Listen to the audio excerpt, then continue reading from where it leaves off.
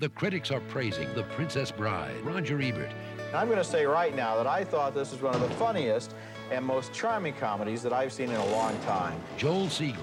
Rob Reiner's found the place where Walt Disney meets Monty Python. He's made a movie that's exciting and thrilling. It's an adventure film, a love story. It's very funny and absolute magic. Bye-bye, boys. Have fun storming the castle. The Princess Bride. Rated PG.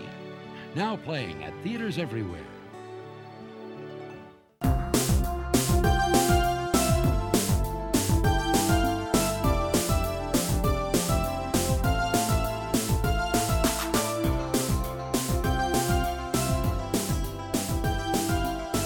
Well, we're kicking off February with a little romance and a little adventure. And we're going to start with a story that I used to read to David every time he got a little sick, a little under the weather. This would always cheer him up a little bit. We're going to be looking at The Princess Bride. That's right. Welcome back to a brand new episode of Reconcinimation. I'm your host, John Diner. I'm David Munchak. I'm Brent Hutchins. And this is the podcast that takes a look back at some of our favorite films from the 70s, 80s, and 90s. We're checking out how they hold up here today. And it's another big one. This one's been on the list since the beginning. Absolutely. It was Classic. When we were making the list. We got to launch a podcast. We got to talk movies. What are the hot movies we're going to reconcinemize? And I don't know what number it was, but it's definitely a top choice. This was like top 5, and it stayed in the top 5 for 6 years until... It finally came around. Yeah. It was time. But 2024, here we are. We're doing The Princess Bride. I'm very excited. There's a lot to talk about on this one. Absolutely. This is a childhood favorite. Yeah, totally. And there's so much here, and there's so much history in this movie. But let's before we get into the film, let's get through some of our segments here. So I'm going to start off with our game 6 Degrees of Reconcinimation, where I'm going to throw out a movie, and David and Brent by the end of the episode are going to connect The Princess Bride to it in as few moves as possible. So I'm going to throw out another fairy tale movie. That's right, the 1985 Arnold Schwarzenegger fairy tale Commando. Yeah. That's exactly where I thought you were going with that. I know you saw that one coming. All right, I'm thinking through it already. All right, so we'll circle back at the end of the episode, see what you guys came up with. But yeah, Brent, we're going to change it up a little bit. Brent, why don't you run us through what's happening in The Princess Bride? The Princess Bride is a classic fairy tale adventure that combines romance, humor, and fantasy. The story revolves around the true love between Buttercup and Wesley, who is presumed dead but returns as the dread pirate Roberts. Buttercup is set to marry Prince Humperdinck against her will. As she navigates political intrigue and danger, Wesley, along with an eclectic group of companions, including Inigo Montoya and Fezzik, strives to rescue her. The film is known for its witty dialogue, memorable characters, and a narrative structure that includes a framing device where a grandfather reads the story to his grandson. Full of swashbuckling action, the movie is a delightful mix of romance, adventure, with a touch of whimsical charm. A lot of whimsy in Princess Bride. All right, thank you, Brent. David, bring us back to the incredible year that was 1987. What's happening here?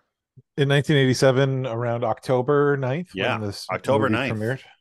Yep. So when The Princess Bride premiered, you may have heard people asking, "Who's that girl?" Talking about Robin Wright making her big studio film debut, but they also might have been talking about Madonna and her music single and the movie of the same name that came out that year. Ronnie Ray is still the U.S. president, bumbling around the White House, and audiences met a new captain of the USS Enterprise D, with Star Trek: The Next Generation debuting only a couple weeks before this movie came out. Kids are crushing the trading card game with Garbage Pail Kids. Postage stamps only cost 22 cents in the United States. And NBC dominated the airwaves with things like The Cosby Show, Golden Girls, Alf, and LA Law. And ABC followed close behind with Growing Pains, Who's the Boss, and Moonlighting. And Fox was just getting started in prime time with 21 Jump Street, Married with Children, America's Most Wanted, and a lot of others. Also, Whitney Houston, Whitesnake, and Lisa and Cult Jam were hitting the top of the Billboard charts around this time of the year. Baby Jessica McClure would fall down the well and capture the heart of a nation in just another week or two from the premiere of this movie. And the U.S. stock market would crash in October, which would affect international markets. It was a crazy time. It was. Remember the whole Baby Jessica thing? Baby Jessica. Goodness. Yeah. I didn't remember it as a news story, but I remember the TV miniseries like the following year. Yeah. I was like, wait, this really happened? What? She was I think that's how it got on our radar. Right? Yeah. Yeah. Oh my God. Yeah. Just that when that was in Texas, right? That was like a big. Was it Texas? I think so. I think it was. Yeah. I feel like the Texan in the room would remember. I was in Texas. I was in Texas. I remember it being on the news for sure. He was too busy. He was too busy with the Garbage Pail Kids cards. He was too busy dealing. Those are facts. That's no doubt. I wish I had kept those, man. I took them all off because they were stickers, and I put them all over my bed and my dresser. Yeah, I'm such an idiot. Oh yeah, I had all those over magazines and comic books. Like totally ruined them. They have them still. You can still buy them. You could, yeah. There's new sets now. There's new sets. I have a handful. Brainy Brian, nostalgia. Adam Bomb is the only one. Adam Bomb, Bad Breath Seth. That was a pretty good. Nasty Nick. Well, we should hold off the Baby Jessica talk till we on our other podcast where we talk through 80s TV movies of the week. We could talk about the Baby Jessica movie over there too. One of our many side podcasts that we do. But yeah, let's get back to Princess Bride. When was the first time this movie came on your radar? Brent, we'll start with you. Did you see it in the theater or was it a home video deal? I honestly, I can't remember. I feel like it was a home video deal that, and my mom rented it for me to watch when I was sick. And I feel like it was a double feature of like this and maybe something like The Boy Who Could Fly. I don't know. It was a Fred Savage heavy day. And I don't know if that's actually when I saw it or I've just created that memory in my head because I love the like that grandfather reading to the grandson aspect of this movie. But I recall having very similar kind of feelings of like the kissing and all that stuff and the love story aspect. And so anytime Fred would interject, I'd be like, yeah, dude, we're on the same page. So I'm going to go with that, but I can't confirm it. Okay, that's fair. That feels right though. That feels that feels accurate. David, what about you? I felt this was a movie that was on TV almost every weekend, it seemed for me. So I don't even remember renting it. I didn't see it in the theater, I don't think, but I'd seen so many parts of this movie and the entire film so many times from its television broadcasts over time. I mean, I don't remember the first time, but it was it's one of those movies that was always there for me. So many moments and lines, all the so many lines are pretty much just have a rhythmic quality. Like it's a lullaby to this ancient brain. So it's hard to even find moments that like to be surprised by or like things I never noticed. I mean, just watching it again, I'm like, there's nothing new here. I know this. I couldn't quote it from start to finish blindly, but I know the movie inside and out. Like, and it's just it's just always been there. The movie's like a great sandwich that you never get tired of. You go to Cantor's Deli or wherever, and you get that roast beef sandwich or that corned beef, and it's just great every time. It's the same thing. Like never misses.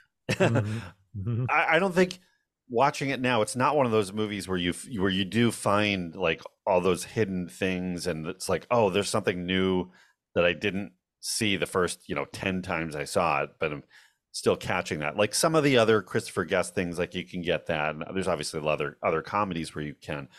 This isn't that, but it's just still so beautiful as a movie. Doesn't age, but yeah, I saw this. This was a movie that my dad definitely picked up on our Friday night movie tradition. Pizza and a movie. He'd pick up pizza, pick up a movie from Movies One in Peekskill, New York, and we would enjoy Friday night together. And this was definitely one of those. And I feel like I saw it a bunch of times in that like 1988, maybe 89 zone. And then I never saw it again till I think it came out on DVD, and sort of rediscovered it. It was another, I mentioned this before, like just as sometimes as you go through your teenage years and into college, there's certain movies that just disappear from your radar. And for me, this was one of those that I almost never even thought about it till when it came on DVD. I was like, oh my God, yeah, like absolutely, yes, and fell way back in love with it. And then as my kids got a little bit older, we watched it together, and same thing, just everybody in the house loves it, and it's definitely one we can put on and just have a good time with. So I think it's pretty great that transition from VHS to DVD. Like a lot of these like movies that kind of, we saw as children, but then aged out of a little bit, they got re-released on DVD with extras, and it kind of rekindled a lot of our loves for some of these older films that were childhood favorites, but had been off our radar. So, this is certainly one of those. There's so many though, but this is one of them for sure. Yeah, and I think there's so much. I don't know if it's just. I don't think it's just our age group, but it is especially our age group about what's so identifiable about this movie. And I think it is that the frame story of Fred Savage as the grandson and Peter Falk as the grandfather. That's such a brilliant way to get an audience like into your story that us as kids, like you were saying, Brent, completely identified with Fred Savage. Right. It almost deceives you, right? Like I'm almost positive the reason I didn't see this in the theater is because the movie's title is called The Princess Bride, right? And that as a child didn't resonate with me as a young boy. But then you're homesick or you're home, it gets rented on VHS, and you're watching it, and right out of the gate, the initial connection is Fred Savage, who at the time was, like I don't know if Wonder Years was out yet or not, but Wonder Years, I think, started in '88. So I think it was right after this.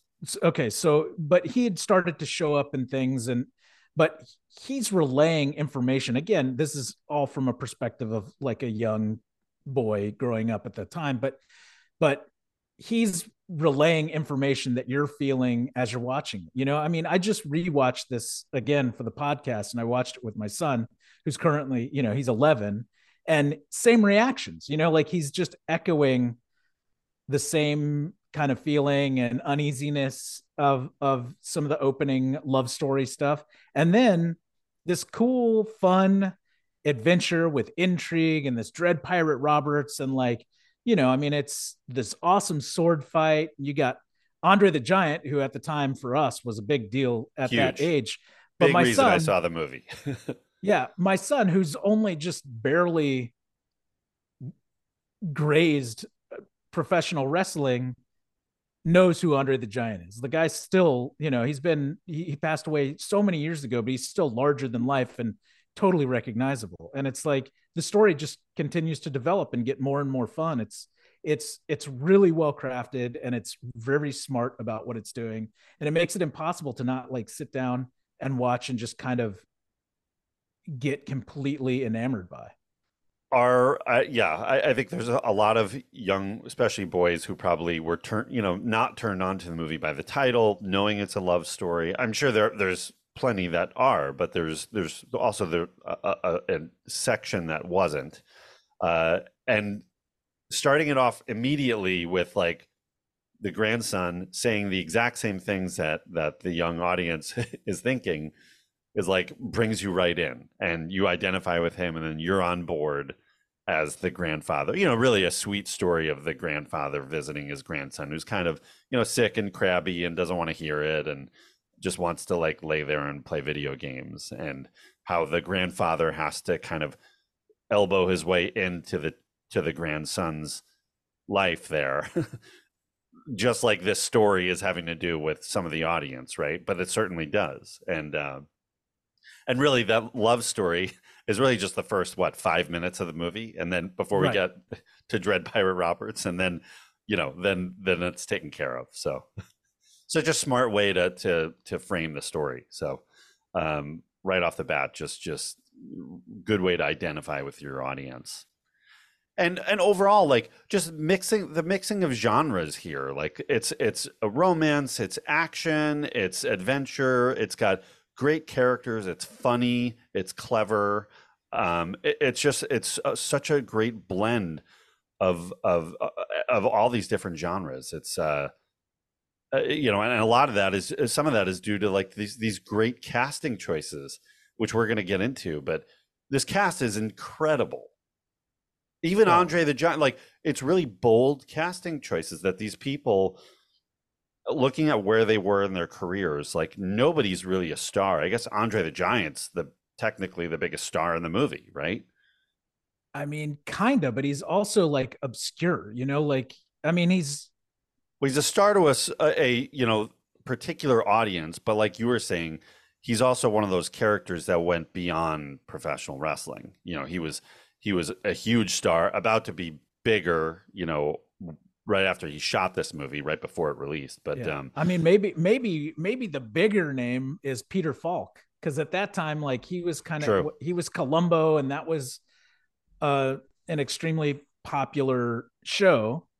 But like, you're right, there's not anybody in here who carried A-list star power by any means. Right. I used to watch on cable or the Saturday afternoon affiliates and all that, it would often be, welcome back to The Princess Bride, starring Billy Crystal and Carol Kane. And it was always Billy Crystal and Carol, because Billy Crystal was the biggest name. I think he was probably the biggest name. Right. You're right. I forgot about Billy. Yeah. Stand up, but he's relegated to a character under heavy makeup that's around for 2 scenes. That it's 5 minutes of the movie, and it's great. It's wonderful, and it's pure, like, Billy Crystal in his element, like, perfect. Of course, Rob Reiner would bring him in. Like, it's a perfect part. Like, it's just. So yeah, like, but I mean, he's not the star of the movie by any stretch or anything like that. He's a glorified cameo, but a scene stealer nonetheless. Oh yeah, 100%. Yeah, we'll talk about Billy and Miracle Max here. Absolutely. But I think you guys are right. It's the top 3, I guess we'd say, is Billy Crystal, Peter Falk, Andre the Giant. Yeah, and none of them are the lead characters.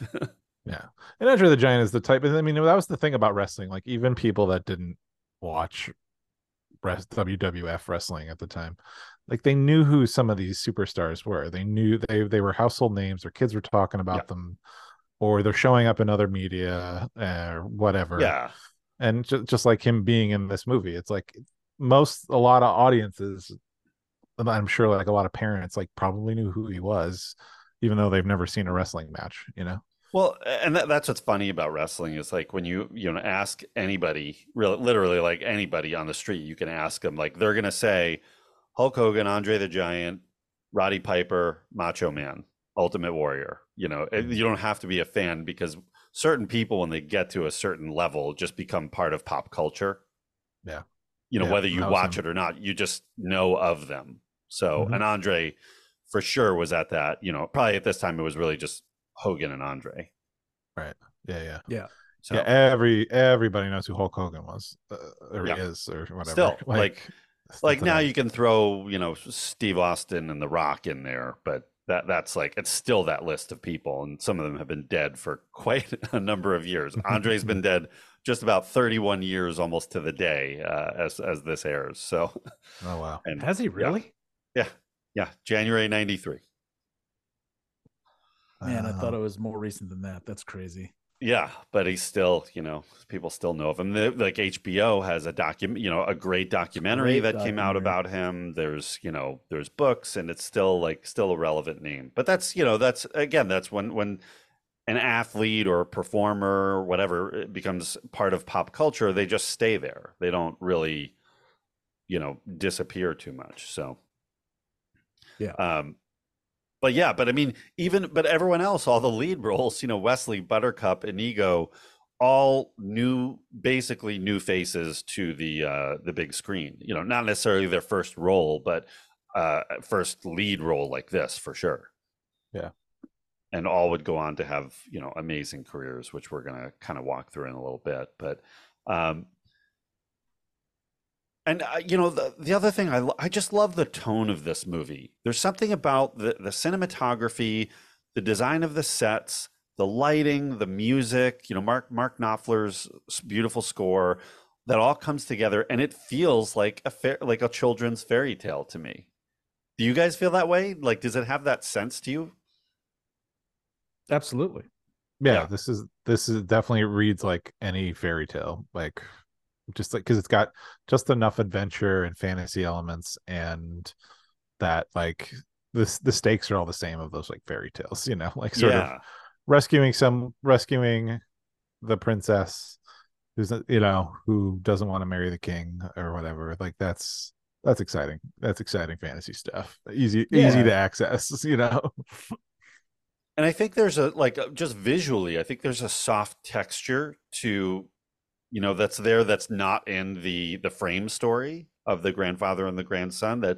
So you have a very subtle visual difference that, like, okay, you're in fantasy world now. Yeah. And now you're back in reality. It almost works as like, in my head, those watercolor pictures that were used in a lot of fairy tale books. Yes. Where it's like kind of faded edges and things like that. Like it represents the same. Yeah.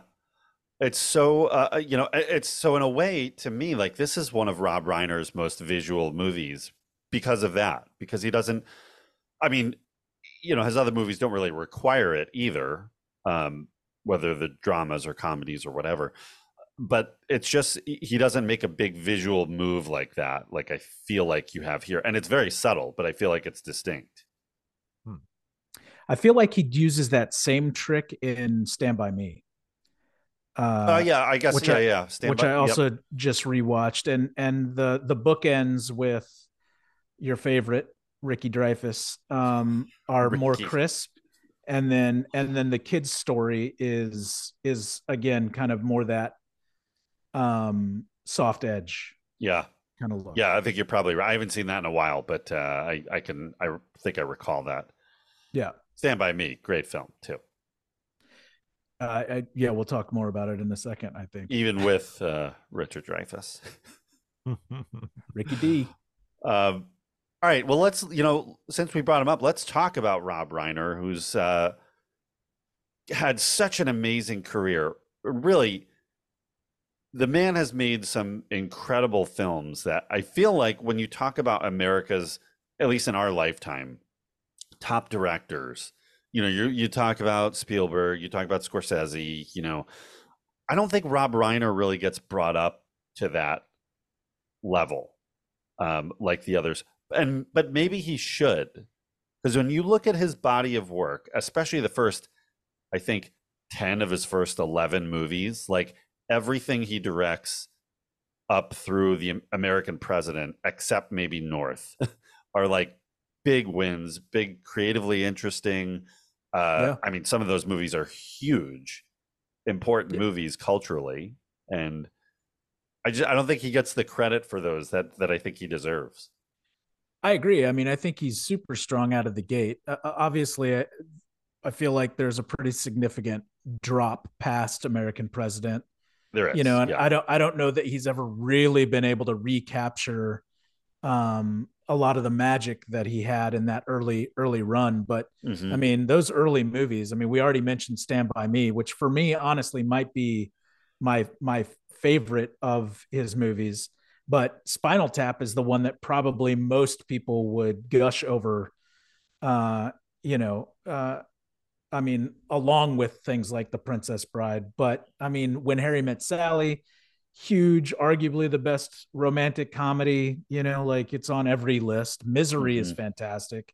Few Good Men, all of those are maybe they don't have the staying power of some of the others, but like A Few Good Men when it came out was a massive success. Yeah. you know, and Misery is the same. Like Well, and they're I would argue that some of them do. I think Spinal Tap, I think Stand By Me, Princess Bride, When yeah. Harry Met Sally, Misery for sure. All of those have legs, and modern audiences can still. Yeah, I think when Harry Met Sally is one that still has a huge impact, but it's also like if you have a hard time with the Billy Crystal of it, and he's Sure. so I mean, yeah. I think you're right. I think they have staying power. I guess what I'm saying is like if you go back and rewatch any one of those, you're going to be entertained and they're going to be good movies. And you're not going to feel like you wasted your time. I Right. think today there's probably only a couple that people like that would come up in conversation like kind of naturally. And maybe I have a bias because I hang in film circles or whatever, but like I think Spinal Tap comes up pretty regularly. Yep. I think Princess Bride comes up regularly. I think When Harry Met Sally comes up regularly. Like those three. I agree. I would throw Misery in there too. That's there's at least one iconic scene in that movie, and really in all absolutely. these movies that still come up. So yeah, I would put that. I think that people talk about it. I put it like kind of maybe just a tier lower, but I mean, absolutely. If you get talking about Rob Reiner, or you talk about, Kathy Bates, or you're talking, I mean, James Caan, like that movie comes up because they carry it, and that scene is freaking devastating. Yeah. It's worse in the book, but nonetheless, those movies, people are still talking about them. I don't know that anybody really, I mean, I guess the bucket list comes up occasionally, but that's now just because I'm old and not a lot I gotta be checking shit off that list. Not a lot of Alex and Emma talk these days. No, so I mean, I hear the new Al Brooks Defending My Life documentary is pretty good, which is the latest thing that Reiner did. But yeah, the documentary is really good, and it's part of it is about his friendship with Albert Brooks. And when we did our broadcast news episode, which you can listen to in the archives at ReconCinemation.com, after that I went down an Albert Brooks hole and really rediscovered his work and fell in love with him. And that documentary is a good guide going through his life and his career. But Rob Reiner is the director and also kind of the anchor point of it. So, but Rob Reiner was really he's really set up for success from life, like coming into the world as the son of Carl Reiner, who's one of the top TV writers and off the Dick Van Dyke Show, and had just a legendary career. And then Rob coming up as an actor and coming into All in the Family, which is, historically one of the top television shows of all time, and working with great talent along the way and being mentored by people like Norman Lear, all of that kind of, and crossing paths with people like Albert Brooks and becoming friends with this group of comedians, comic actors, writers that are all coming up through this 1970s, kind of leads him to this brilliant career as a director in the 1980s, and being able to work with Christopher Guest and Harry Shearer and Michael McKean on Spinal Tap, which is 100% a movie we're going to cover. Is an incredible film, and that's just the beginning for him. And then, even The Sure Thing is not a movie that a lot of people talk about, but it's an 80s John Cusack film that comes out right around Better Off Dead. So if you're a fan of, and we've talked about John Cusack quite a number of times here on the show. I love John Cusack. Brent loves Cusack. We know that. I do. The Sure Thing is definitely one you should check out. It's not a flawless film, and it definitely feels like, it's Rob's first. Spinal Tap is a fake documentary, so it's a particular style, and this is his first feature as a traditional story. So, I think he's still learning his way a little bit, but certainly after that, Stand By Me is an excellent film, and then that leads to The Princess Bride. So he's really on quite a upward momentum. Yeah, so this is his fourth film out of 21 films as of 2024. So, and as we are recording this, it's announced that the Spinal Tap sequel is about to start shooting. So, oh boy, Great. David's excited. I'm a huge Spinal Tap fan, a huge Christopher Guest fan. You know, we talked about it in our Waiting for Guffman episode, but I'm a little nervous about that. They've actually done follow-ups to Spinal Tap before. There was a movie in 1994, I think it was called The Return of Spinal Tap, that came and went and did not receive the, you know, the release that the first one did or the praise. It was very quietly done. I think it's cool that, you know, these old guys can just come together and hang out with each other and make a movie. Like, you know, whatever, they're gonna have fun. They don't care if it's gonna be a box office hit. They're just gonna have fun being funny together, and like, yeah, take those victory laps. And I think it will be a box office hit, even if it's not a great film, because on name value alone, it's been a little while since we've seen a Christopher Guest movie, and he has said he's not making those fake documentaries anymore. So, and I'm sure their age is going to be the main point of the story, that they're however old they are and they're still touring, you know, like a not as successful version of the Rolling Stones. Right. Yeah, there's so much you can mine from it, and they're just gonna have fun. So that's cool. I mean, it's like what Adam Sandler does now. He just has fun making movies with his friends, and a studio will pay for it. So why wouldn't you just do whatever? And I think people have been asking for it for. I mean, when we were in college, I remember it coming up that they should be doing a sequel. When the DVD came out, it was like, why isn't there another Spinal Tap movie? It'd be so funny. So that was, you know, I would say that wasn't last year when that happened. Right. Yeah.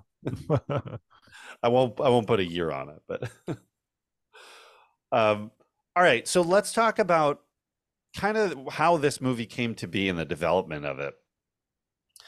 This was written as the novel was actually written by William Goldman, who was one of the top screenwriters throughout the 1970s. He got huge after Butch Cassidy and the Sundance Kid came out. That was, you know, his first real huge win. But he also writes All the President's Men and, you know, a number of great films in the 70s, and is but also wrote novels as well. So he wrote the book version, and he titled it because he wrote it for his two daughters, and one wanted a story about a princess, the other wanted a story about a bride. So he said, there you go, put those together. Bride. Princess Bride, boom. But the have you guys read the novel? I haven't. No. It's very similar, but there's also parts that are extremely different from the movie. So, and he's gone in and tinkered with it, like George Lucas tinkers with Star Wars every year. William Goldman, before his passing, went in and kept, you know, making little adjustments to the book. So there's a different frame story that, you know, in the book, he's remembering his grandfather reading this book called The Princess Bride to him, and it's about his search for that author. Like William Goldman is like the main character here, who's searching for that author so he can find the book and, you know, maybe write it into a movie. So he, like, it's very self-referential, very meta, talking about Hollywood, talking about like how he wrote Butch Cassidy, you know, all that's part of the story. And he's a very like, you know, sexist guy. He's kind of a jerk, the way he's written that character. And he's trying to, you know, read this book to his son, who has no interest in it at all. And he's like he calls his son a jerk, and like there's like it's a totally different setup for it. But then once you get into the story, then he goes into the story like we do in the movie, and that's pretty much what we have in the movie. It just, like any novel, it's a lot more detail. Like you get a lot more detail about Inigo's backstory and his father and what happened there and how his father was killed. And, the torture scene is much more elaborate for Wesley. So there's just some of that, but that's normal differences between a book and a screenplay. So, but he writes the screenplay in 1973 and Wow.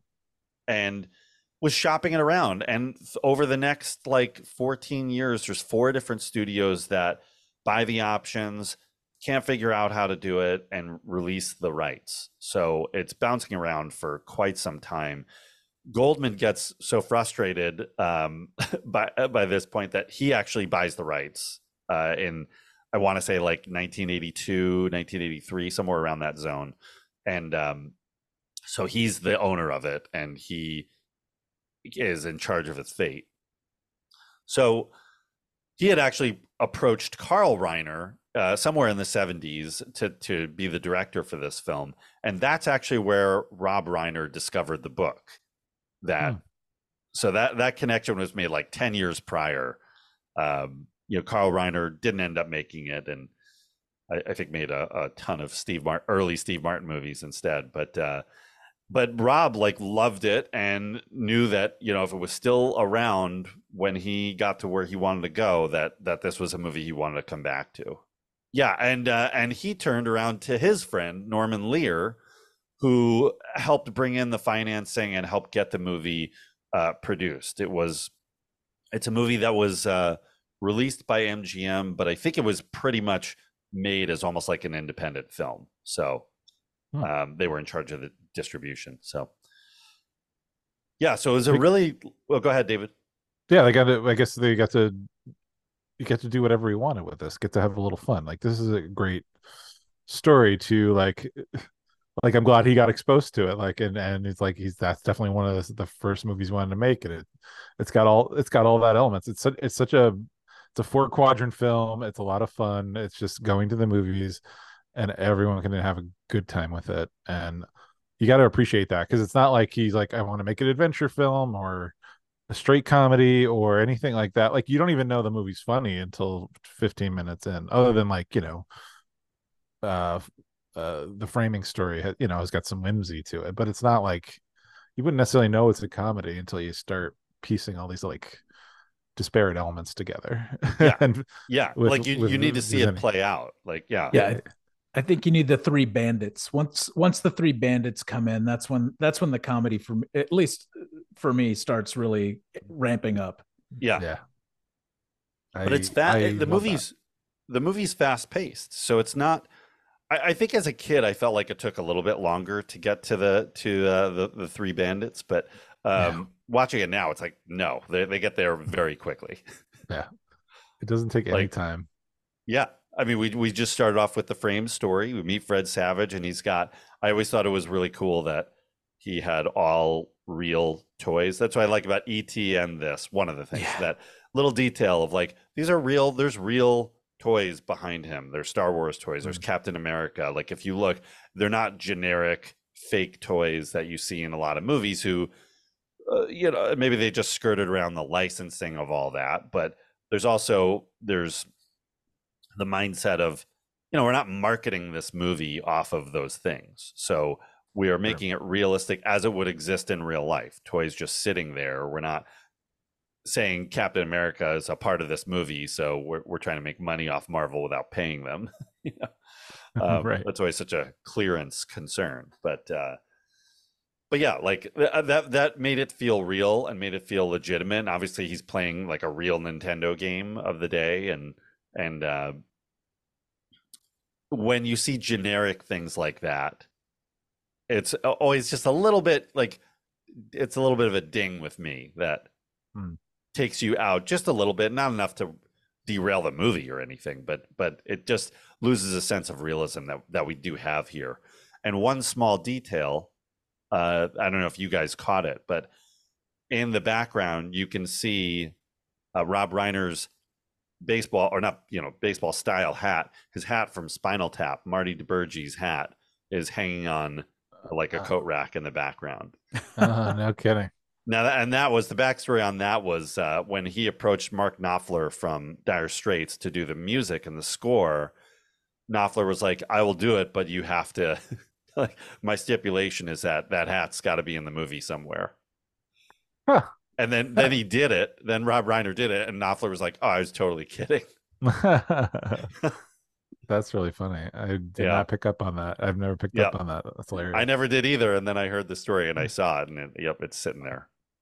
No, kudos to the art department getting, the framing story correct. It's, it's a 3-walled set pretty much, Yeah. just shot in over one day probably at It looks like a on sitcom stage. set, you know? Uh-huh. Yeah, and then but getting all those details right it does matter. Like and so then it mirrors like a reality of a kid's bedroom. So then Yeah. when you go to the fantasy world, you can buy that it's the fantasy world, and then it's a slow build because then it's just like the names of things are interesting and just Mhm. starting to sound more like a big adventure, and it takes its time to get there, or the right amount of time. It's not like a slow thing, but like it builds and builds. It's like, oh, this is just a big, just crazy fun adventure. Like they're gonna, Yeah. and you're just rooting for the two of them to get together. And one of my favorite parts though, like is after they beat all the bandits, and then she tosses him down the hill, and then she jumps off the hill after him, and like that's when it's like, okay, everything. That's when they get to let loose. Like, Yeah. it's pure comedy from here on out. I mean, even though all of that stuff leading up to it was funny, they get to be together and do the joke. I don't know. I love that moment. She's just my Wesley, and she just tosses Yeah. herself over, Yeah.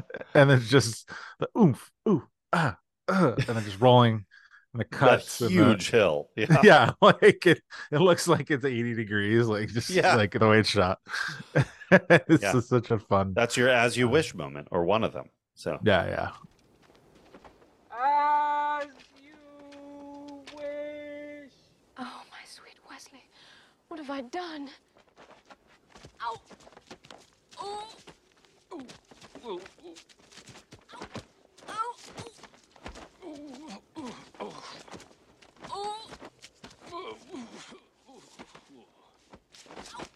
Ow. Ouch.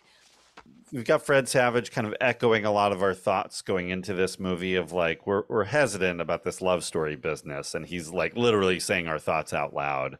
But you can, you're on board with him immediately, and then you go into the story and how I think it's perfect casting with the two of them, with Carrie Elwes as Wesley and Robin Wright as Princess Buttercup. Yeah. They're great together. Great blonde, beautiful, Yeah. in love Like people. The cover of a romance novel really Mhm. is that Right. kind of look, and both were young fresh actors that I think Carrie Elwes had only been in I think one movie at this point, and Wow. Rob Reiner saw him and said, that's the guy, and he's so Wow. good, and he's played it a number of times, like this kind of role between this and Robin Hood Men in Tights, and he's got that kind of swashbuckling and Douglas Fairbanks kind of energy to him Hmm. that I think you even see it in Hot Shots, which is an underrated movie, and his performance in it is underrated, that Oh yeah. he's got that that presence. Good old Yeah. Hot Shots. I'm a fan of like when Carrie always was showing up and things like that was always fun for me, because it's like for Hot Shots and Men in Tights is one of the like just the funniest movies, even though I mean it's been a while, but I mean Prince of Thieves was such like a zeitgeisty movie and kind of persisted with the soundtrack from that, it persisted longer than some movies would, and then just totally Mel Brooks taking that and just having fun with it, and Carrie always was like perfect. Like he is like a Leslie Nielsen type, I think, in a lot of Mhm. ways. He plays things so straight, and he's just so aware of everything that goes on. So yeah, just for him to be like early in his career with this one, and he knows he's good looking, and he knows he's this he's got the reputation of that pirate, but then he's also in love, and then he just the jokes and the charm between him and Mandy Patinkin, for instance, like it's just they work so well together. Like Yeah. it's just what a crew. Like so to carry a whole, carry a majority of the movie on his shoulders is pretty impressive. Could you Yeah, there see just though? seems- Oh, go ahead, Brent. I was just going to say there just seems to be such great chemistry across the entire cast. At least of our heroines, right? Like they all seem to they're believable. They feed off each other and work off each other really well. Like you used a good word, David. The charm. It's very charming, and it's just it to say it's relatable is weird because it's a fantasy story, but like you want to root for all of them, and they like very quickly, have you kind of on their side and believe their story. Like they want to work together. You want them to work together. Like Inigo Montoya's story is fantastic. Like he's obviously, his revenge story is super compelling and a hilarious kind of through line throughout the entire thing. So yeah, it's nice to, I think part of the reason it works so well is because you're not caught up in any of them being big stars, but they're all really great character actors who don't take away from the story by being bigger than the story, right? Mm-hmm. And so it's real easy to just sink your teeth into what the narrative instead of all the other kind of flashy things that could happen in other movies. I'm going to throw out two other names and tell me what you think for them as Wesley. Kevin Kline, Christopher Reeve. I think Kline could do it. This is Kline. Kevin Kline, like, he's done a few movies already, but he has not done Fish Called Wanda yet. So yeah, I would be. I mean, I think the casting is perfect, but Kline would be an interesting option. Not so much with Reeve. Like, and I think he was so clearly established as Superman at that point. I would probably say almost typecast that he probably would have loved a role like this, and I think he could have done a good job. But it would be hard not to see Superman. It'd be an uphill battle for sure. I mean, I would immediately be taken out of it as a, from the Superman standpoint. You'd be climbing up that hill as an audience, like the one Wesley fell down. That's correct. Yeah. They're all basically, this movie defines like these actors for me, for a lot of these actors for me, that I don't see them beyond like any of their numerous roles, or I don't see them beyond like these particular roles, even though they might have storied careers and lots of parts and so many projects, but like they're almost this entire cast. They're all, if I think of them, that cast member, I think of them in their role in this movie, like first. Yeah. Yep. I totally hear you. I think it's a lot of their, not to say their peak, but this is just probably their most memorable role. Yeah. I think it became something everyone got, so many people of our generation just got so familiar with, and parts of it or the whole of it just gets embedded in your brain. I'm like, oh, Mandy Patinkin's a serious actor? Yeah, yeah. What are you talking about? That was a surprise. I remember the next time I saw him after this was Alien Nation, and he's under all that makeup, and I was like, that's Inigo Montoya? Are you kidding me? Right. Holy crap. But Robin Wright only got cast about a week before filming, and there was a lot of actresses that they went through. Uma Thurman, Meg Ryan, Sean Young, Whoopi Goldberg was on the list. Courtney Cox, all those people auditioned for the part, and would have maybe been interesting, but maybe not at the right time in their career. Robin Wright came on their radar and went to meet Reiner and Goldman at I think Rob Reiner's house, and he said he opened the door and she's in this you know, little sundress and her hair's, you know, glowing, and they're like, that's it. That's her. That's Buttercup right there. That's the one.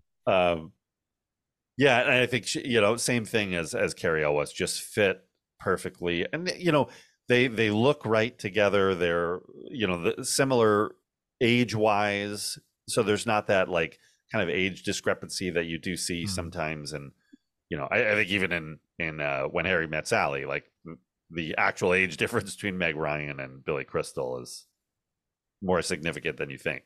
Yeah.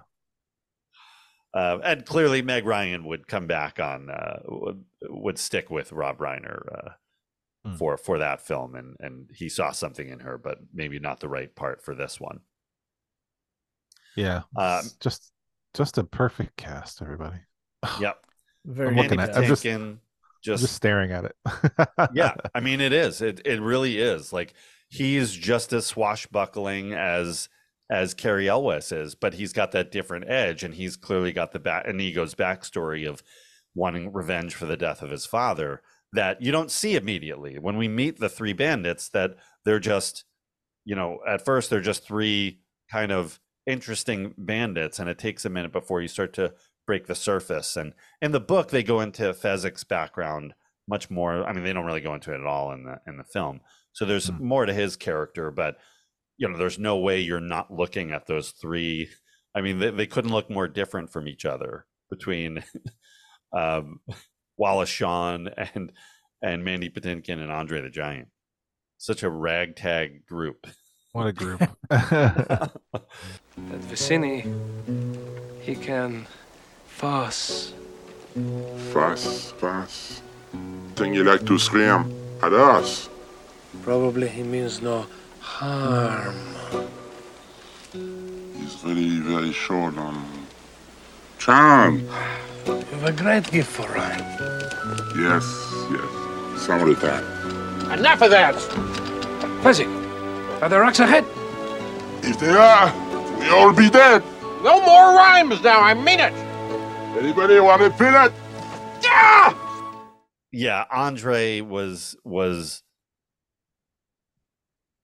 I mean, such an immense figure in more ways than one. And he's coming, when they're shooting this, it's sort of the end of 1986. So he had taken a hiatus from wrestling. I know all this because I'm a massive wrestling fan, especially at the time.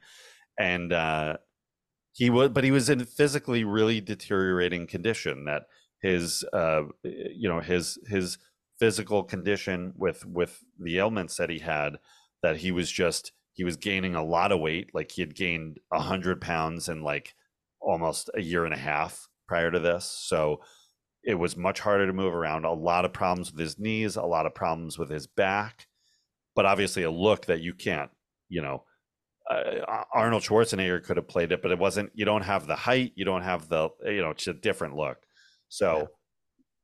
And he had problems, you know, he had to drink a lot to keep his pain under control. I mean, he would drink bottles of wine a day, like massive amounts. There's famous stories about it that, they had to, there's certain shots where like they had to build ramps for him to walk on, so it's easier, where, you know, the shot where he catches Buttercup, you know, jumping out the window, all that he had to be completely supported, or there's, you know, very crafty cinematography going on that, you know, he wasn't able to do some of that work that he normally would have. And this, when the movie releases, this is his, like, you know, he's really at his peak, because the showdown with Hulk Hogan at WrestleMania 3 happens earlier in 1987, which is where we were talking about earlier, that crossover into pop culture, that, you know, that visual of, there's a famous shot of like Hogan and Andre like face to face, and the size difference, and it's a good image that was out there everywhere at this time. Yeah. So definitely capitalizing on his popularity. And Fezzik is such a sweet character that how could Fezzik fall in with Wallace Shawn here? You know? He's such like a lovable character that, you know, it's hard to believe. Like, once you start to get to know them, like, God, Inigo and Fezzik are just like the nicest guys. Why are they running with this guy who's a complete jerk? Yeah, they're just mercs for hire or whatever, right? So yeah, that's the thing. I would have loved a little bit of just what's Fezzik steal. Like, you could have talked about anything. I don't know anything. I'm curious to read the book just to see like what was his, but like, because like, he ends up on the brute squad, so he's just later in the movie, so he's just a heavy hand for hire. But he has some morals. He doesn't like killing. Yeah. He's like, he told Fezzik, like, you didn't tell me they would be killing people. Like, so yeah, there's like a lovability to him, and Inigo too is just a totally honorable fighter, like, just allowing Wesley to come up and rest, and they chat, and there's to an know honor, each other a little. yeah, there's an honor among these like elite fighters, and then they have like such a great battle together. So yeah, like all these characters were given like a little something extra. Yeah, and Fezzik, I think Fezzik is probably the one like I wish I saw a little bit more, but he's funny and he rhymes and he's just a helpful. He does. He helpful rhymes. big ope. Yeah. David, you like your rhyming. If there's anything I know about you and people, you like people that rhyme. You gotta rhyme. Rhyming. You gotta rhyme. Absolutely. Wallace Shawn is probably my favorite character in the movie, honestly. Like, he is so fantastic as Vizzini, and I think every piece of dialogue that he has is memorable, and I think a role that he's never fully escaped either. But the I guess the fight scenes, you'd say, once they kidnap Buttercup and they're off, and the Dread Pirate Roberts shows back up conveniently, and the great shots climbing the cliffs of insanity. That's like clearly like stunt people versus the or professional climbers and wardrobe versus the close up of the actors on a stage. So you mean Andre the Giant didn't drag 4 people up the mountain? Believe it or not, he could have.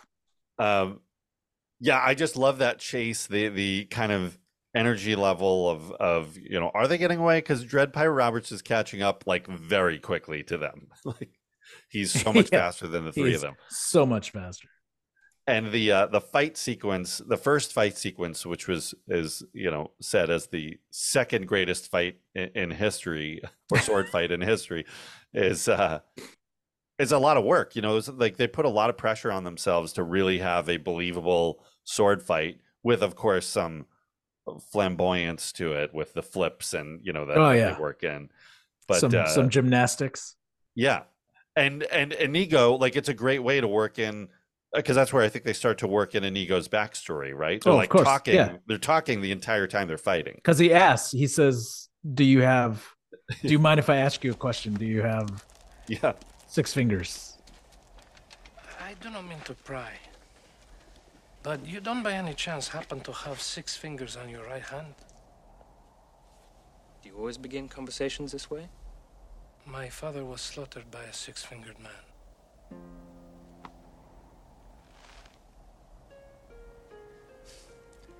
Was a great sword maker, my father. When the 6-fingered man appeared and requested a special sword, my father took the job. He slept a year before he was done.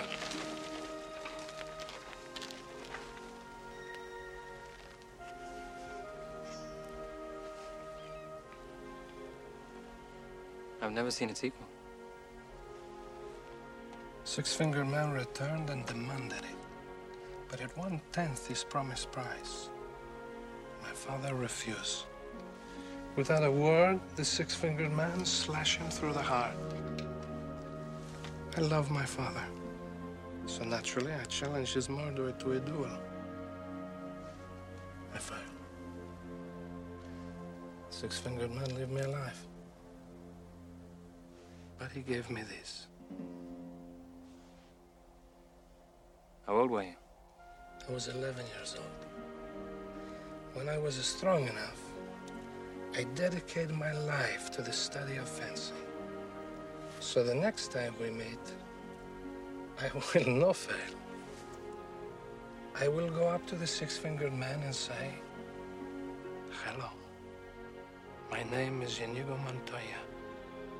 You killed my father. Prepare to die. But that's funny. Like as they're fighting, they're like also bonding and connecting and getting respect for each other. Right. And he doesn't, and then the Wesley like doesn't end up killing him, which I think normally he would. He just knocks him out, and Well, he doesn't kill anybody. I mean, Right. except. I mean, I guess technically, Vizzini kills himself. yes, So yeah. He outsmarts him into killing himself. But before Right. that, like the fight with when Wesley moves on and he takes on Fezzik, it's like it's the same thing. It's like more just getting respect and getting to know each other as they're fighting, and then he just Yeah. knocks them out with a sleeper. yeah, But the poison showdown with Vizzini is just a masterpiece of a scene. I mean, like that's to me that's an iconic scene. Yeah, it is great. The back and forth between the two of them, and Vizzini like outsmarting himself like 10 times over. You know? Yeah. Where is the poison?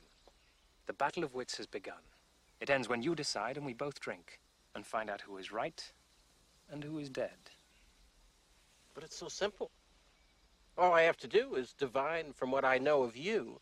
Are you the sort of man who would put the poison into his own goblet or his enemies? Now, a clever man would put the poison into his own goblet because he would know that only a great fool would reach for what he was given. I'm not a great fool, so I can clearly not choose the wine in front of you. But you must have known I was not a great fool. You would have counted on it, so I can clearly not choose the wine in front of me. You've made your decision then? Not remotely. Because iocane comes from Australia, as everyone knows. And Australia is entirely peopled with criminals. And criminals are used to having people not trust them as you are not trusted by me, so I can clearly not choose the wine in front of you. Truly, you have a dizzying intellect. Wait till I get going! Where was I? Australia. Yes, Australia. And you must have suspected I would have known the powder's origin, so I can clearly not choose the wine in front of me. You're just stalling now. You'd like to think that, wouldn't you? You've beaten my giant, which means you're exceptionally strong. So you could have put the poison in your own goblet, trusting on your strength to save you. So I can clearly not choose the wine in front of you. But you've also bested my Spaniard, which means you must have studied. And in studying, you must have learned that man is mortal. So you would have put the poison as far from yourself as possible. So I can clearly not choose the wine in front of me. You're trying to trick me into giving away something. It won't work. It has worked. You've given everything away. I know where the poison is. Then make your choice. I will. And I choose. What in the world can that be? What? Where? You only think I guessed wrong. That's what's so funny. I switched glasses when your back was turned. Ha ha, you fool. You fell victim to one of the classic blunders. The most famous is never get involved in a land war in Asia, but only slightly less well known is this. Never go in against a Sicilian when death is on the line.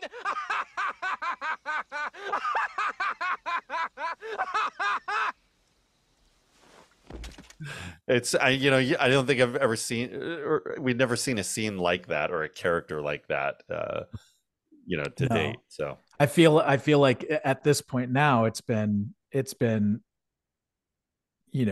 mimicked over and over again. But yeah, it was nice to see this at the time as kind of the first pass. I wonder if it really is the first pass, but it's so great. yeah, I mean, I'd love to see like what other things they had going on during that scene. What other because I feel like there's Ideas. probably some improv happening, some other like Gotta ideas be, of right? what. Yeah. That's a scene that probably in post got really shaped to the perfect scene that it is. Yeah, it's great. But yeah, and it's important that to keep it like you were saying that Wesley doesn't kill anybody. Even if he had killed Vizzini, it's sort of understandable because Vizzini is a villain. He is the real bad guy. Yeah, he really is. He's the mastermind in Yeah, air yeah. quotes. Yeah. So you could understand it, but at this point we're keeping Wesley even separate from the Dread Pirate Roberts, who has this reputation of being this brutal killer on the seas. Mhm. That we see, like we know as an audience, it's Wesley that Wesley didn't take on that part of Dread Pirate Roberts. He took on the persona, but not the actual killer attitude. So yeah, now it's just the persona. People will just turn over their loot because they're afraid for their life. It's a character, yeah. Mm-hmm. Which is also part of that backstory. Yeah, it gets explained. Yeah, and then we have the scene we mentioned, falling down the hill, and that's where Buttercup realizes that Dread Pirate Roberts is Wesley, and she, pushes him down the hill, and he's saying, "As you wish," as he tumbles down. Then she realizes it's him, her beautiful Wesley that she thought was long dead. That she dives down the hill after him, and so. And then we get to our next characters, the rodents of unusual size. The Ruse? Yeah, the ROUSs? The ROUSs. I like the practical puppet costume, and just that almost feels like Muppet, like a Jim Henson kind of costume, right? Yeah. It definitely feels like it, like that. I've got the what do you call it, never ending story vibe, because it's swampy and otherworldly creature, but it definitely looks like a puppet, but you just buy into it. And it's scary enough on its own. And that's just those little subtle things. They're not like, there's these little jokes throughout the whole movie that it's not, it's only so much of it is played toward the audience, like, hey, we're making jokes here, get ready to laugh. Like it's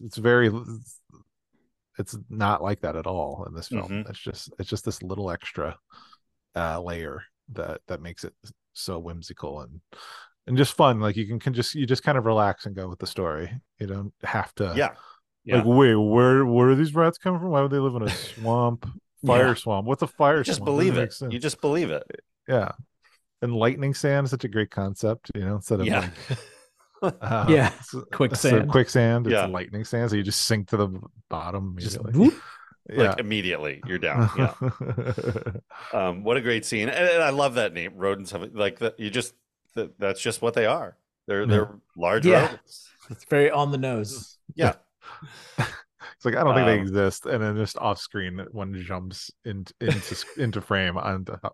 Like he said they're a myth. Boom. And anyway, sorry, just reliving our favorite moments. Yeah.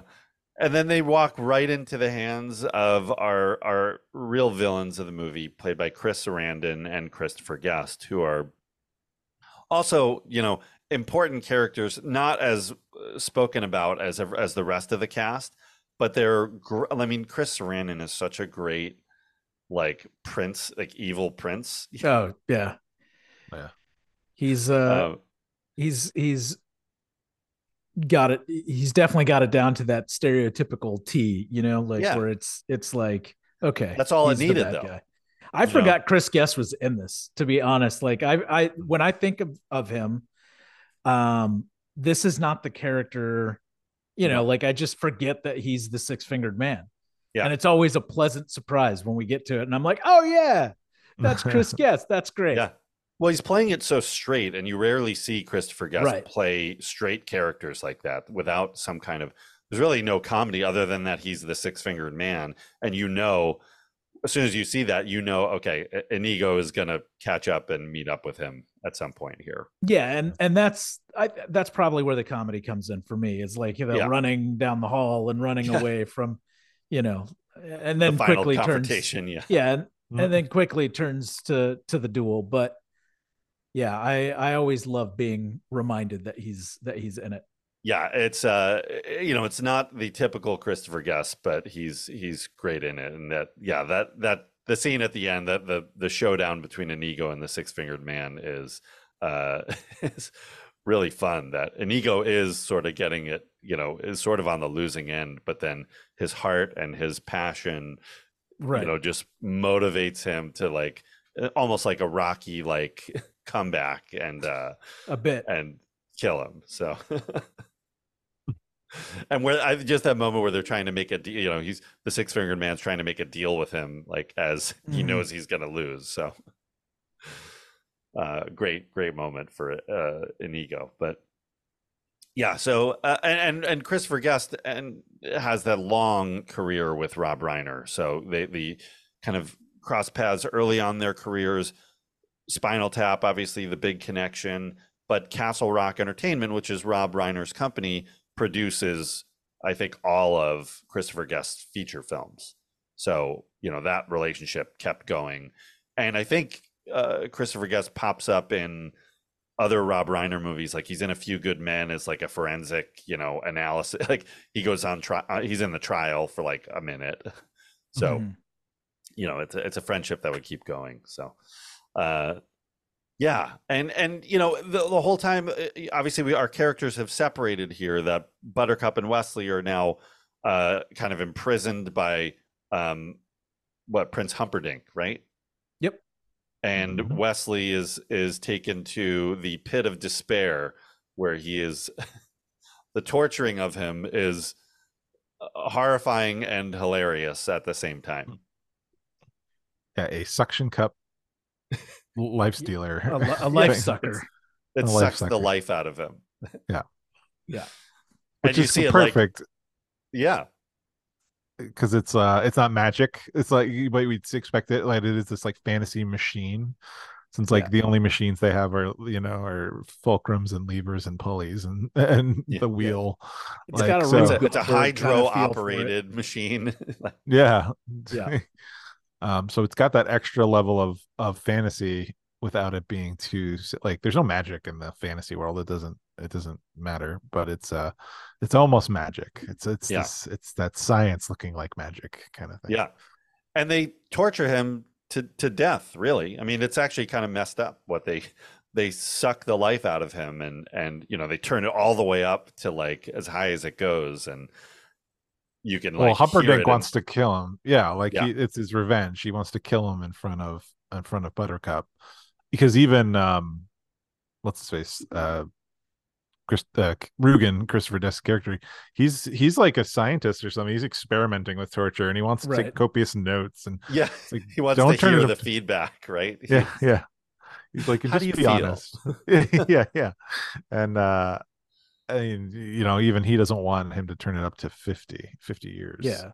Right. Well, he goes into a jealous rage after Buttercup kind of basically says that to Humperdinck that he'll never be as good a man as Wesley was, right? Because there's this whole kind of subplot going on where he's pretending to be sending messengers out to try and find Wesley to bring him back to see if he'll marry Buttercup, but that's not really what's happening. He's taken him to torture him. Yeah. And while this is all going on, we have Fezzik and Inigo who kind of meet back up with each other and are kind of the worse for wear, and cross paths and set out to find Buttercup, right? And Wesley, and continue their own mission as well. Right. I got the sense that Inigo and what's under the Fezzik, yep, that they're kind of companions just in general. Like they kind of always meet up and are working together. And then Zini is like, he happened to hire them, maybe. Like I don't know if they had worked together before, but those two seem to be kind of a team. Yeah. And they eventually find Wesley and kind of take his body, and then they come to Miracle Max, which is played by Billy Crystal, and we get Carol Kane in here as Max's wife. What a energetic scene with the two of them. Yeah.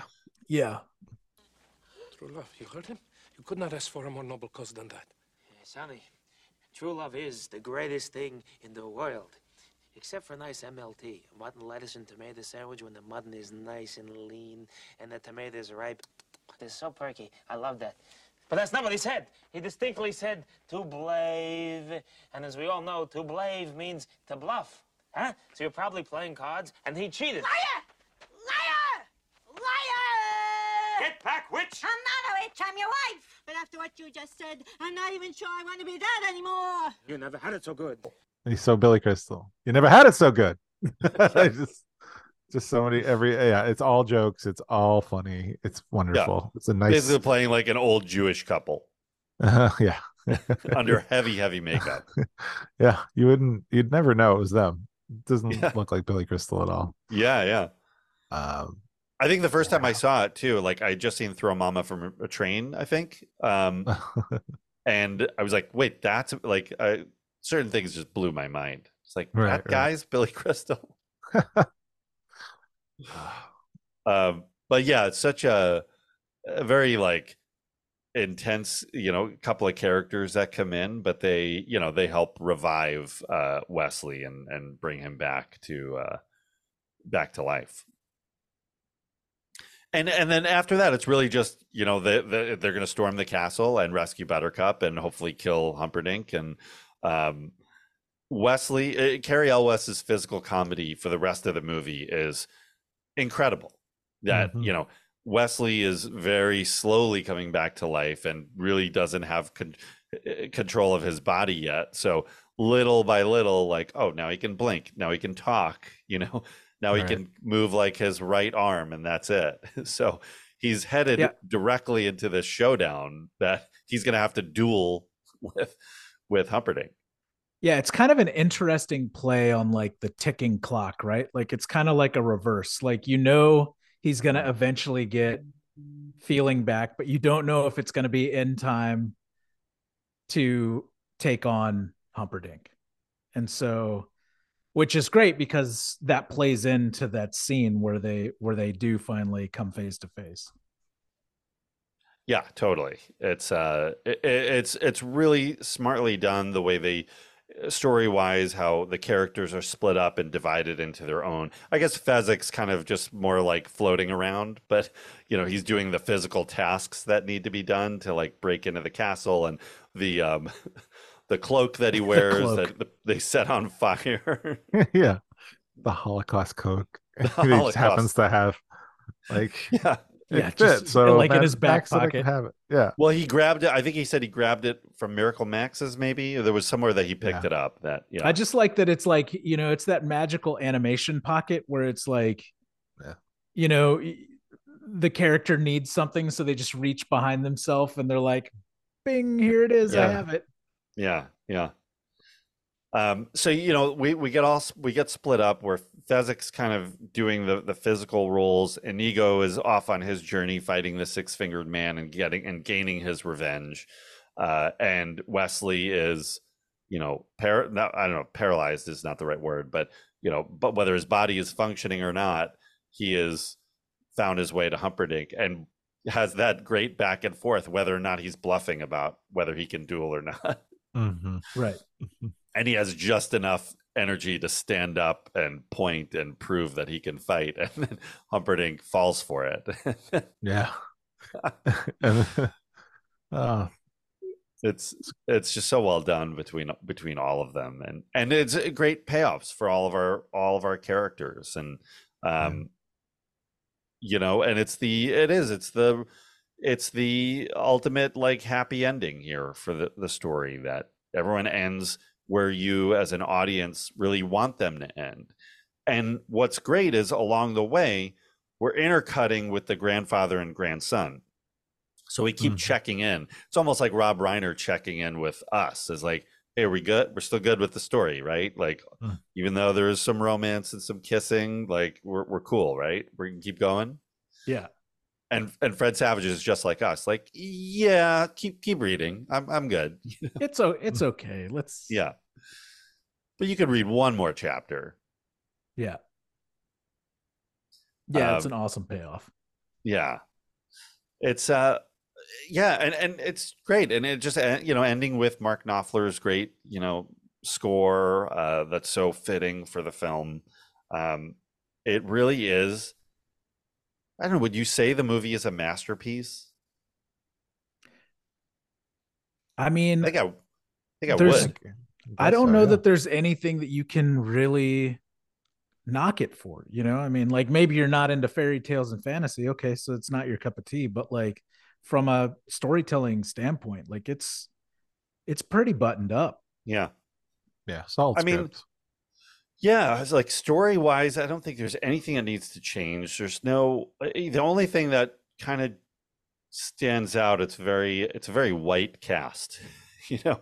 So Oh, yeah. today I think you would probably change that aspect of it a little bit, but that's really, yeah, that doesn't affect the characters at all. It doesn't affect the dialogue or any of the action that happens in any way. It's just, you know, just was kind of one of those things that it's part of being a product of its time. Yeah. Is there anything else that I feel like something stood out to me when I was watching it? Maybe in the Billy Crystal scene, or There might be a Just couple of being comments that you would, yeah, just comments that you Yeah. probably would change, but not anything like egregious that would, you know, it's not truly offensive, I don't think, but I think Yeah. would be maybe altered. and it's taking a, you know, a pretty old-fashioned look at women. You know, it's either the damsel in Sure. distress, who's also a strong character and can try to hold her own a little bit, but or they're the nagging wife. So it's those are the two Yeah. versions of women you get here. That is sort of a problem. So, I mean, what if you Yeah. made like an Inigo Montoya a woman today? Probably would be. It'd be Emma Yeah. Stone, and it would. I would say like today, like in the Dungeons and Dragons movie, it's Michelle Rodriguez's character is sort of that Inigo type. Right. Yeah. That seems current.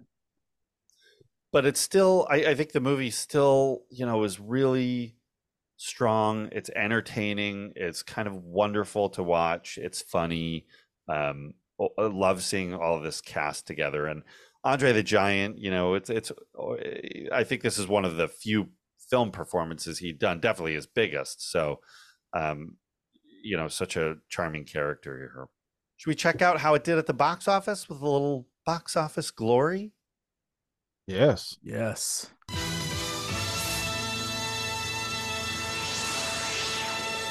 The Princess Bride had a $16 million budget. It shot all over England and Ireland in late 1986. It opens up in limited release September 25th, 1987, and goes wide about 2 weeks later on October 9th. So October 9th, it lands at number 3, opening up against Someone to Watch Over Me, Surrender, 3 O'Clock High, and Baby Boom. What a handful of movies there.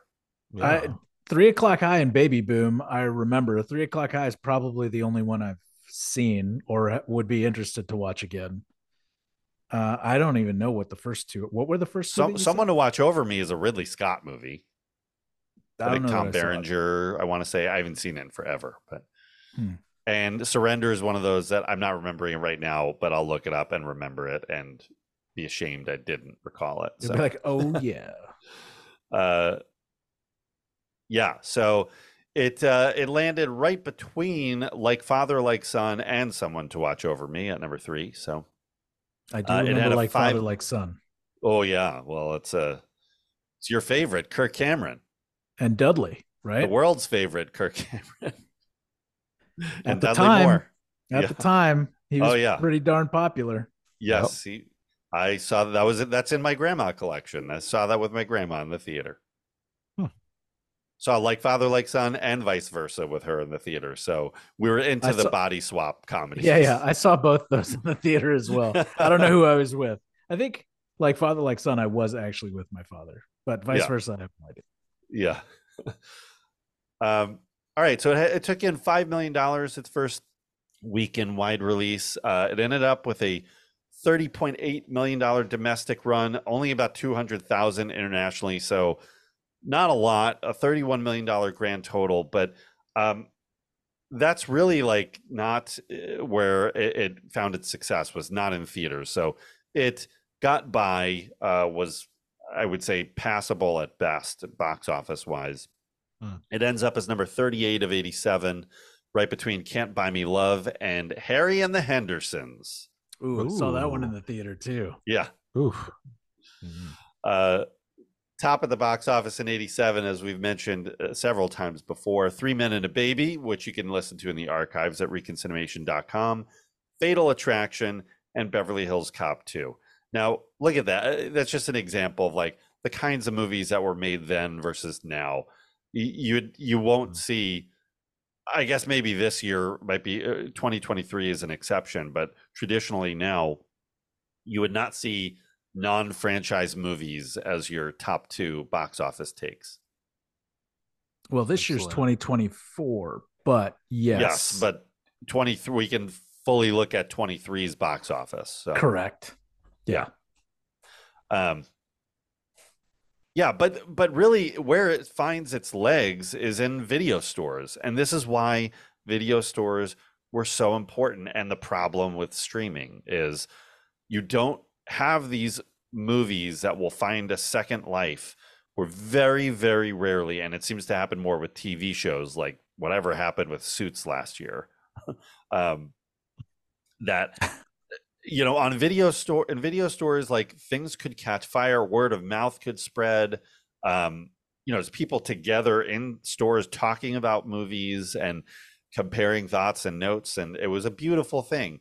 And now when you're just scrolling through whatever image the streaming network puts on there, like when I go through Netflix, like, it's hard to even find older movies. We'll see like 1 or 2, but it's all just the Netflix stuff or brand new films. But if you're digging for something older, it's harder to find it.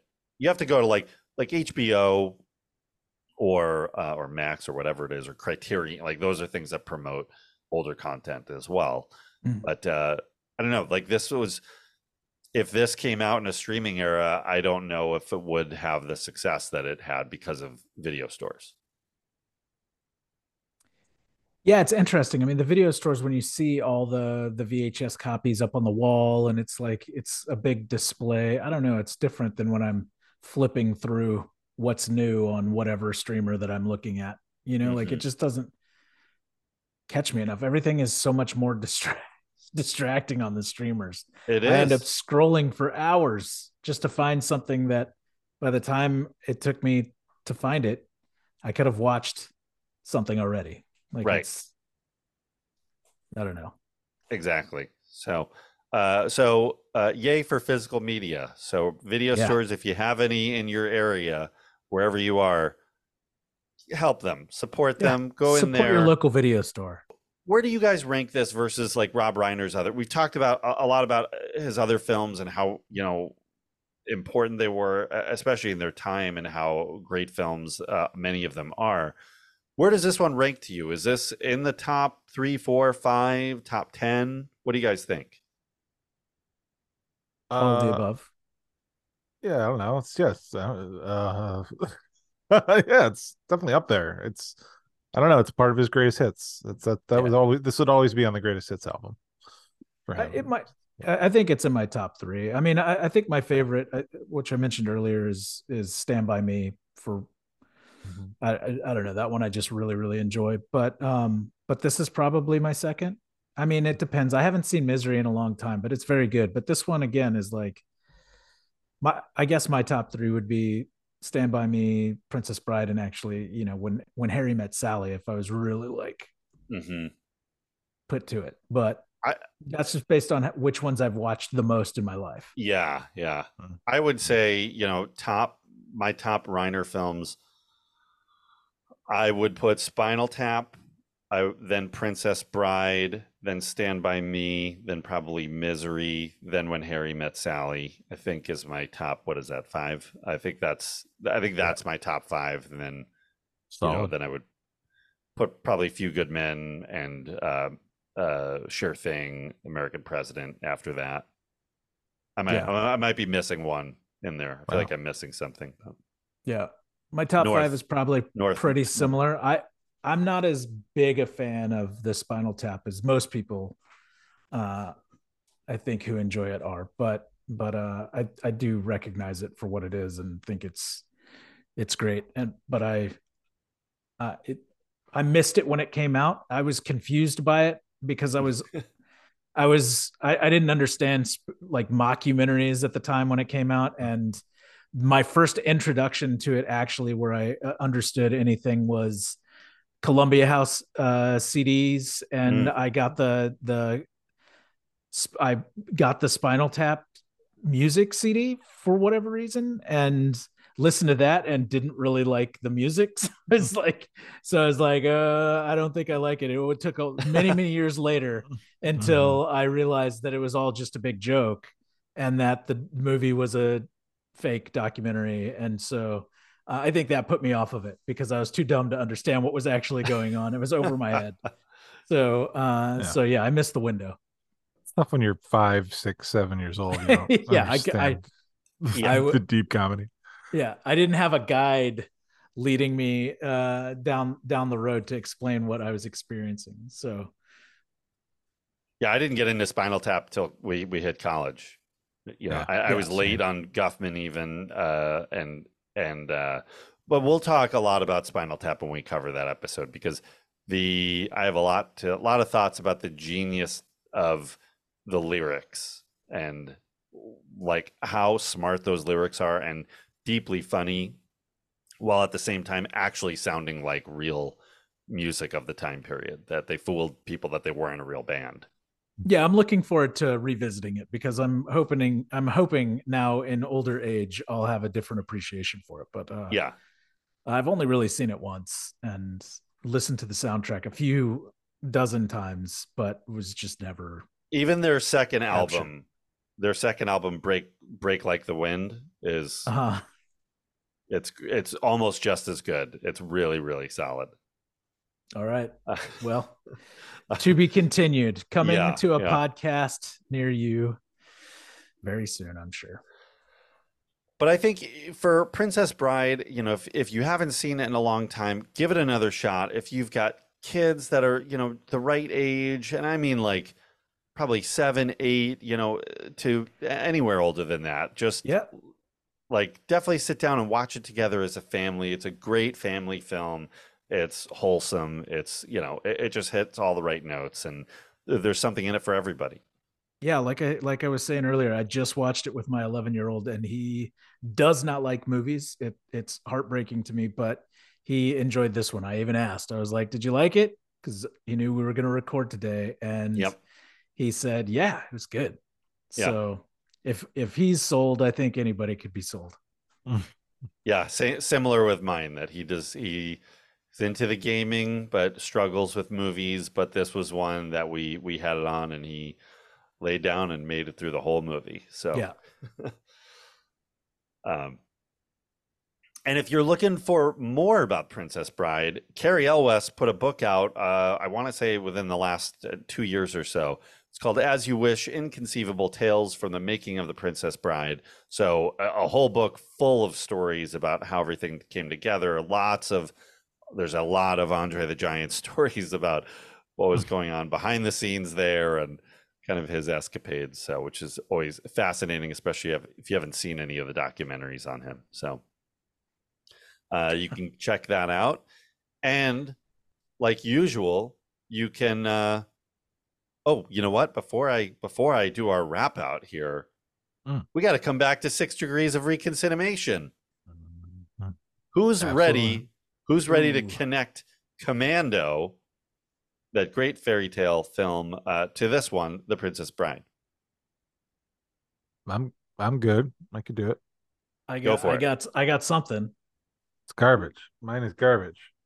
Cary Elwes was in Liar Liar with Jim Carrey, who is in Batman Forever with Chris O'Donnell, who is in Batman and Robin with Arnold Schwarzenegger, who is our lead in Commando. Oh, nice. See, that's good. See, yeah, you did it. I struggled because I was trying to connect Fred Savage to Alyssa Milano, who both at the time were huge child actors that I liked as a kid. I loved Wonder Years. I loved Who's the Boss. I think my first, maybe my first crush was Punky Brewster. Second crush was definitely Sam from Who's the Boss. So I tried to link it that way, and I struggled a little bit, but I got to Fred Savage is in Goldmember with Seth Green. Seth Green is in Entourage, which is a real cop out because Entourage, everybody made it. Everybody's in it. Yeah. So that's where I failed miserably. Is I'm using Entourage. I tried to work my way around it. It didn't happen. So I got Entourage. Mark Wahlberg is also in Entourage. He is in Fear. Alyssa Milano is in Fear. with Mark Wahlberg and Reese Witherspoon. So I got there. You got there. I struggled. Nice. I know Well there's a done. million different ways that we could have done that. I don't necessarily love mine, but I gave myself an obstacle that It's a nice that path. I had to go through. That's a tough route, but you did it. Yeah. The, You'd think it wouldn't be. I was like, oh, dude, these guys, they're like child actors that they would have had to have been in something together at some point. They were not. I mean, because Alyssa Milano's career after Who's the Boss kind of took a dip until a little bit later. Like she picked back up with Charmed and things like that and really got back on the radar and all that. Fred Savage, similarly, kind of like dipped after The Wizard. And then it was, I think Austin Powers really kind of put him, he was doing a bunch of stuff back behind the scenes, but just as an actor and things like that. They both have been super busy. It's not like they've really struggled in their career, but from a on-screen personality standpoint, I had a hard time finding them together.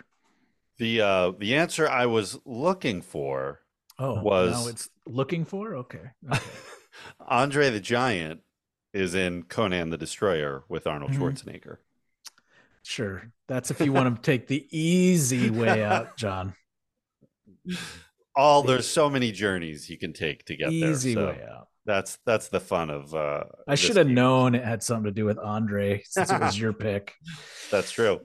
That was a lot of fun, and we'll have much more of that in our next episodes. But speaking of that, we've done romance this month.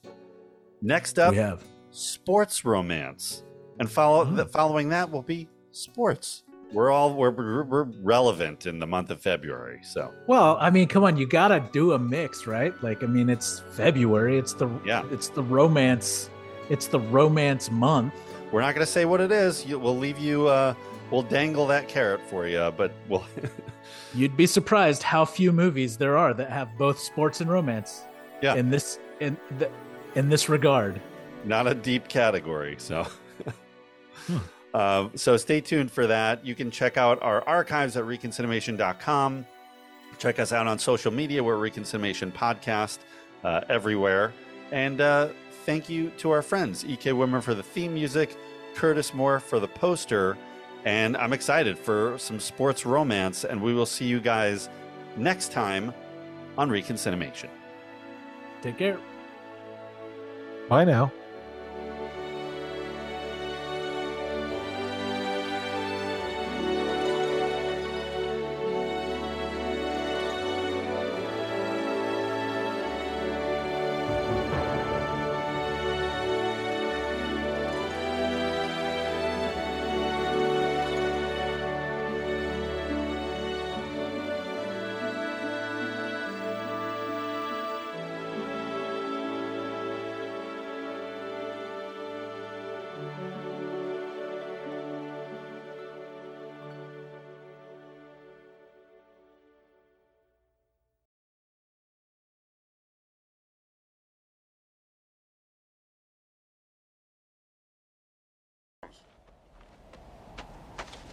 He didn't fall? Inconceivable. You keep using the word.